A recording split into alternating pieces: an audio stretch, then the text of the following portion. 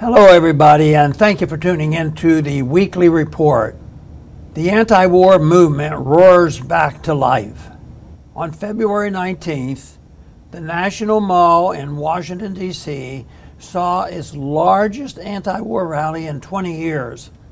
The speakers list included 4 former U.S. presidential candidates and a broad and diverse collection of anti-war activists from beyond the left and right. The aptly named Rage Against War Machine rally drew thousands of attendees. However, many pro-war advocates eagerly pointed out that it did not match in size to some of the larger rallies against the Iraq War 20 years ago. To that I say, who cares? The U.S. mainstream media engages in war propaganda nonstop, with the only exception being Fox News' Tucker Carlson. So I think it's a miracle anyone had the courage to travel to the heart of the war machine in Washington, D.C. to make their voices heard. We don't need a majority to fight back. An educated and dedicated minority will do quite nicely. And we certainly had that at the rally. As I sat in the green room waiting to speak, I had the opportunity to visit with former Democrat presidential candidates Tulsi Gabbard and Dennis Kucinich, and former Green Party candidate Jill Stein. Political commentators Jimmy Dore and Chris Hedges were there, along with many leading and well-spoken libertarians. Everyone backstage carried the same message. We must put aside our differences to build a new, broad coalition against this war.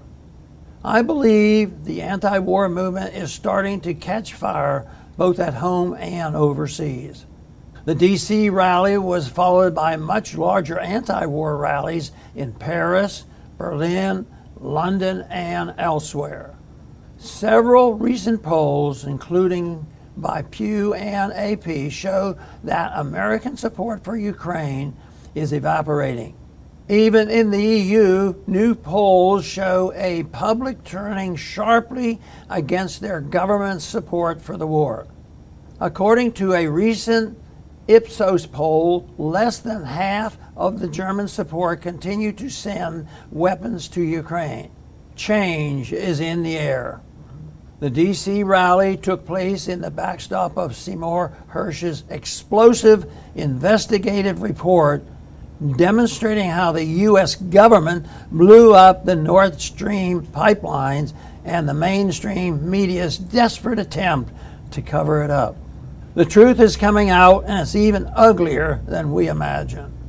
The U.S. mainstream media is clearly getting nervous that its control over the narrative is also evaporating.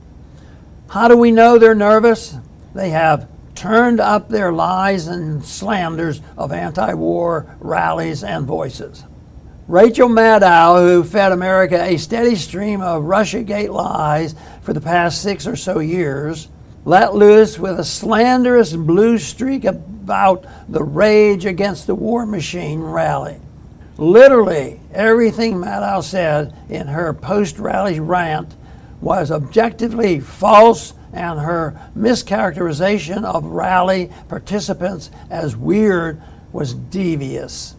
She falsely claimed that the rally was full of white supremacists, Proud Boys, and anti-vaccine conspiracy theorists. No one was at the rally would have had any idea what she was talking about. But her job was not to describe the rally. It was to defame it.